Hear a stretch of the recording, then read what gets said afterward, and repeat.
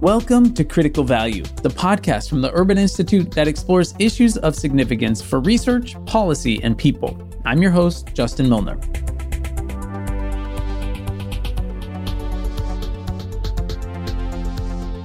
Around this time, every 4 years, policy experts and researchers start to think about a thought-provoking premise. What new directions could the federal government take if there were a change in administration? One area that Urban is thinking about is the role the feds might play in better ensuring that all families are able to live in neighborhoods that support their well-being and their children's ability to thrive. On today's episode, we're going to discuss two ideas that could help all neighborhoods become places of opportunity and inclusion. First up, we're going to talk about ending exclusionary zoning. And I have to be honest, whenever I think about zoning and city planning, the first thing that comes to mind is SimCity. I know I'm dating myself here, but do y'all remember that game from the 1990s and 2000s? SimCity is a game about endless choices. Ultimately, you can do whatever you want. You can focus on growing your population, increasing your wealth, and even building a city that looks like your hometown. Whatever your motivation, you have the power to experiment with a number of different strategies. SimCity let players create and build a city exactly to their specifications, largely through zoning. So it's clearly a powerful tool in the game and in reality, but one that I think a lot of us don't really understand. Zoning is just a set of local regulations and processes that determine what can be built and where. That's Solomon Green, senior fellow here at the Urban Institute, who wrote a paper on this topic. So virtually every community in the country, every city and county has a local zoning code that includes rules about what types of buildings can be built and the shape and form of those buildings. They often also include complex rules for review and approvals and other requirements like how much parking must be provided for each housing unit or how much land must be set aside for green space. And here is Ingrid Gould-Ellen, professor of urban policy and planning at New York University, and Solomon's co-author with an even simpler explanation. Most narrowly, zoning is really about what can be built on a plot of land and what activities can take place on that land. In general, localities set the ground rules on zoning, and those rules are really important. Zoning matters a lot. It shapes communities where we live, but it also shapes how housing, jobs, services, and other physical amenities are allocated across neighborhoods within a city and a region. So think about all the things in your community in the built environment, homes, the gas station, the shops you go to, even how, much sidewalk there is separating pedestrians from traffic. All of those things are typically determined through the zoning code, where different uses can be located, and the physical form of the neighborhoods we live in. So obviously zoning affects how much our housing costs, but it also impacts other things you might not think of right away. For example, how far we drive our cars to work, which contributes to carbon emissions, or how our national economy works in terms of who can live in certain areas to take certain jobs, or the diversity of our community and the people and information we interact with in our day-to-day lives. These small zoning decisions can result in big disparities. I think that why we should care is because these sort of, minor local policies actually collectively can add up to have a really significant impact on society, on residential patterns, and on affordability, on economic growth even. And, sort of indirectly and in combination, they can have powerful effects. As you might imagine, zoning has a long and complicated history in our country, and lots of states and local governments have made it a priority to zone out and exclude housing that's affordable and accessible to folks with lower incomes. So many communities have fiscal incentives to zone out multifamily housing and any housing that has public subsidies to make the units more affordable to lower income individuals and working families. And the reason for this is that some municipalities are eager to attract and keep land uses that generate more in taxes than they consume in services. So if local governments are just trying to maximize essentially their profit or public revenue, they're going to want to attract uses that generate a lot in taxes, but they don't have to spend a lot to support. So this can be favoring commercial centers that boost sales tax revenue, or it could be large single-family homes that are built on even larger lots which are only affordable to wealthier households. So there is this idea, again contested, that municipalities and counties, are really strategically zoning to attract either wealthier individuals who may pay more in taxes than their kids consume in schools, or businesses that are going to attract more sales taxes than they're going to use in public infrastructure or, other costs. Maybe that idea has some face validity, but when you dig a little deeper, these policies, they're largely rooted in racism. Since the early 20th century, zoning has been used to create and reinforce racial segregation. In fact, early zoning laws explicitly segregated neighborhoods by race. Historically, zoning laws were enacted explicitly to exclude Black people and lower income families from neighborhoods and jurisdictions. Baltimore pioneered racial zoning, I think in 1910. And they enacted a zoning ordinance that basically prohibited Black households from buying homes in predominantly white areas and prohibited white households from buying homes in predominantly Black areas. And many jurisdictions then followed Baltimore's lead. Eventually, some of these practices were outlawed, but they were not abandoned in practice. And the Supreme Court struck down those sort of explicitly racial zoning ordinances in 1917. But local governments, then what did they do? They basically turned to zoning restrictions that were less overtly racist, like large lot zoning and restrictions on multifamily housing, but that still had the same exclusionary effect. We have federal civil rights statutes that ban explicitly racist zoning laws, but many local governments have turned to subtler methods, namely zoning out multifamily and affordable housing. So when you really dig into the arguments that zoning out affordable housing preserves community character or protects property values, they're based on this history of racism and classism. We know, and there's ample research showing that affordable housing, whether it is just simply multifamily housing or whether it is housing with a subsidy, doesn't bring down surrounding property values.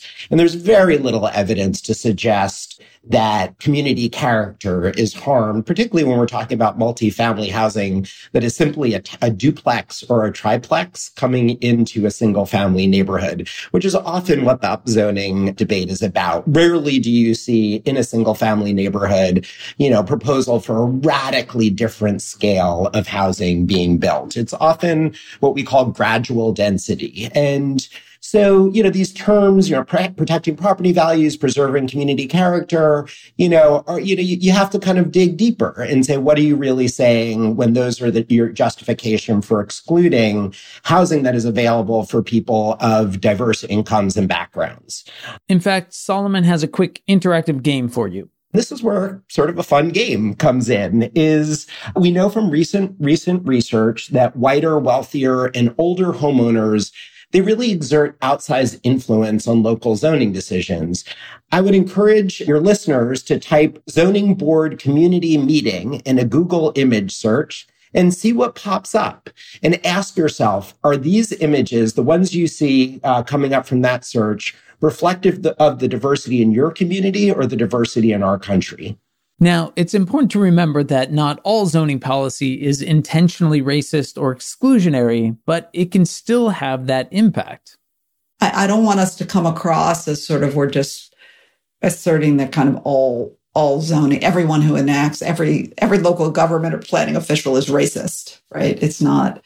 It's sometimes there can be well-intentioned policies that lead to serious exclusion. And even if a policy does not have, a zoning ordinance does not have an explicitly exclusionary intent, it still can have a powerful exclusionary effect. Ingrid and Solomon think reforming our zoning is extremely important right now for two reasons. One is that we are in the midst of a rental housing affordability crisis, and we need to figure out ways to build more housing, and to build more housing without years and decades of delays. And I think to do so, we need to tackle the exclusionary zoning and land use regulations, regulatory barriers that block that housing.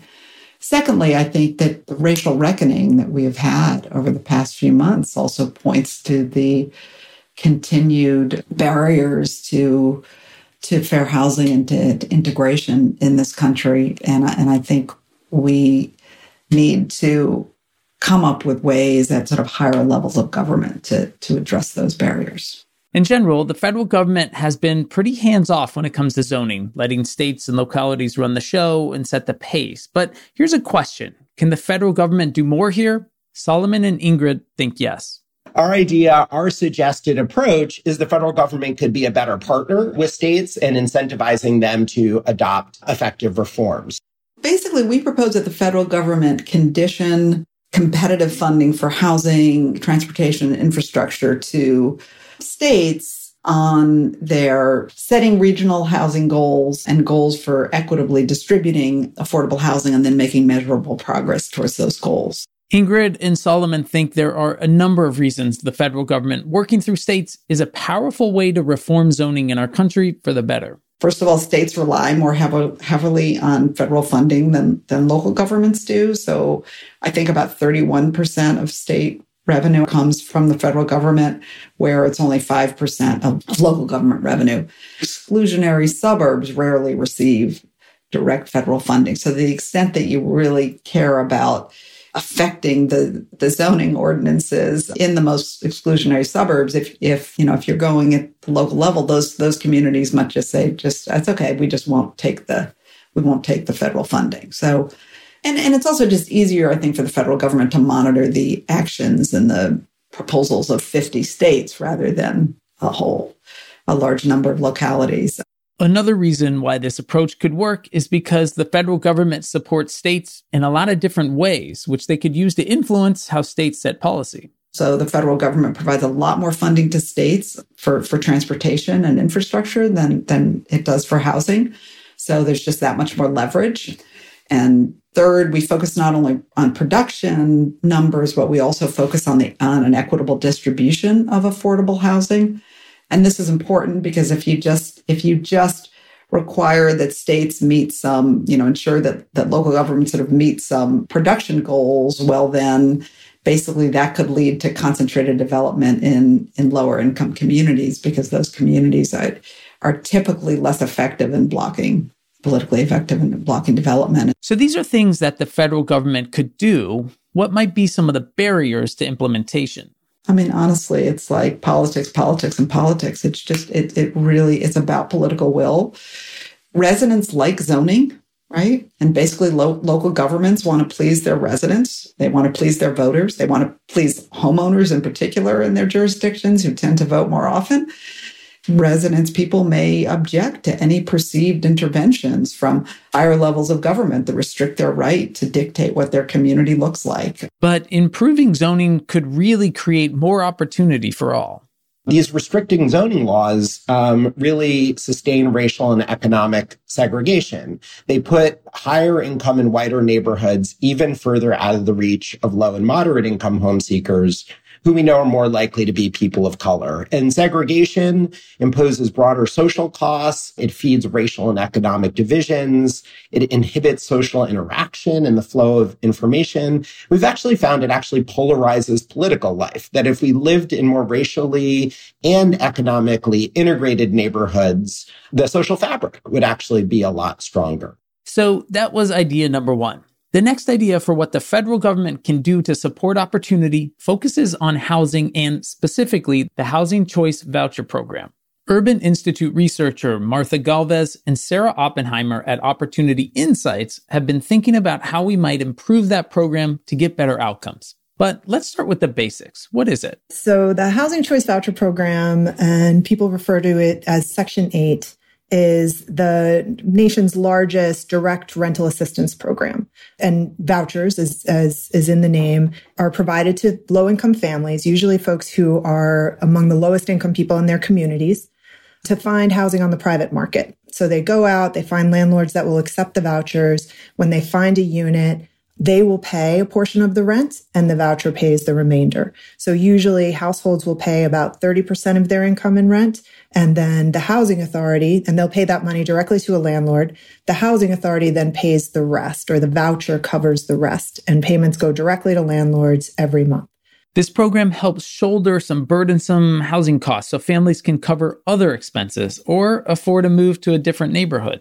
The idea is they're paying a reasonable amount of their income in rent, and they can have money for things like food or healthcare or childcare or other basic needs. And also that they can use their voucher to move to a wider range of places, that more housing will be available to them, more neighborhoods will be available to them. Here's Sarah Oppenheimer. The voucher program is really trying to ensure that families have stable housing, have high quality housing, have housing in neighborhoods that are of their choosing. And hopefully that can also free up resources for those families to put into education, to put into health, to put into all these other areas that we know are really important for families' health and wellness.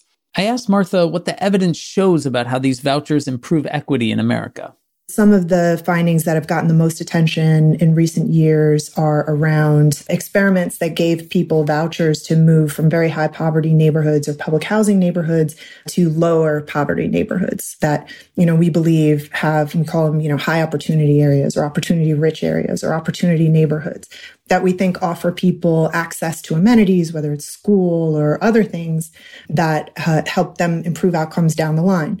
So that research has found that kids in particular that move from very high poverty neighborhoods to lower poverty neighborhoods see employment and income and health gains over their lifetime down the road. So just how big is this program? About 2.3 million households currently use vouchers. I think about 4 million people nationwide. And it's mainly in metropolitan areas, but also, suburban areas, some like exurban areas. Rural is covered by other types of housing assistance, typically. And it's run by a network of local housing authorities. So the money comes from Congress every year. It goes through the U.S. Department of Housing and Urban Development and is dispersed to a network of something like 3,000 local housing authorities. And some of them, the biggest ones in LA or New York, might have, tens of thousands, 100,000 families vouchers that they're dealing with, and also run big public housing programs in parallel to voucher programs. But it's important to note that this program is not an entitlement program. In practice, this means that not everyone who is eligible to receive a voucher gets one. In fact, it's not even close. For the most part, it's very, very hard to get a voucher. This is literally winning the lottery. Only a fraction of the people who are eligible for assistance can actually get it because of, budget constraints. There isn't enough funding to provide to everyone who is eligible for it. And people who do get assistance will wait for it on waiting lists for a long time. Sarah worked with the Housing Choice Voucher Program in the Seattle area. She said the wait list there was overwhelmed. Families are waiting years, not months, but 2, 3, 4 years before they come to the top of that wait list. Some sites like King County just open their wait list at specific times so that the wait list doesn't get so long that it's really untenable for the housing authority to manage or for families to even wrap their head around, this is an 8-year wait list. And even if people do win the lottery and get a voucher, it can be really challenging to successfully use it to move to a different home. You wait, and then you get to the top of the wait list and you're deemed eligible to receive a voucher. And I think in many families' heads, that's really akin to winning the lottery, getting the golden ticket. You now have some help that you've needed for presumably quite a long time. And then we see that it's really challenging to actually use the voucher. And obviously that varies a bit by market and by community and by families' individual needs. But oftentimes the program we're seeing is much more complicated than we would like it to be, right? And anytime that a voucher is issued and families aren't able to use it, that's not a success for anyone, not for the family, not for the housing authority, not for potential landlords. So how is it challenging to actually use this voucher? Sarah says it has to do with information overload and complex bureaucratic processes. I think some of the barriers that we really see are, one, just the complexities that are related to using the voucher. So how information is conveyed around where a voucher can be used, what the different limitations are around how much the voucher can cover. I think that those things can all be very, very complicated. And especially if it's of a family that is using a voucher for the first time, or even looking for housing in the private market for the first time, elements of how the voucher should be used to landlords, that can be a heavy lift and sometimes can be very daunting, if not just impossible to do. And it's a heavy lift under a tight deadline. So once a family comes to the top of the wait list and receives a voucher, the clock starts ticking. And so they don't have a lot of lead time once they've gotten the voucher to then say, oh, okay, I have all my ducks in a row. I have my paperwork and I know exactly which communities I'm ready to search in.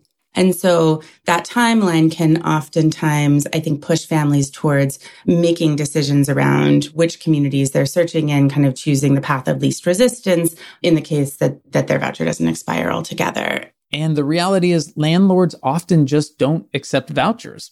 Voucher holders are always up against the competition from anyone who's looking for a unit that doesn't have a voucher, right? And I think from landlords' perspectives, that can sometimes come across as just an easier path, not having to deal with both the tenant and the housing authority, not having to wrap their head around, well, what does this really mean? What are the additional layers of bureaucracy that may come to renting to someone who has a voucher?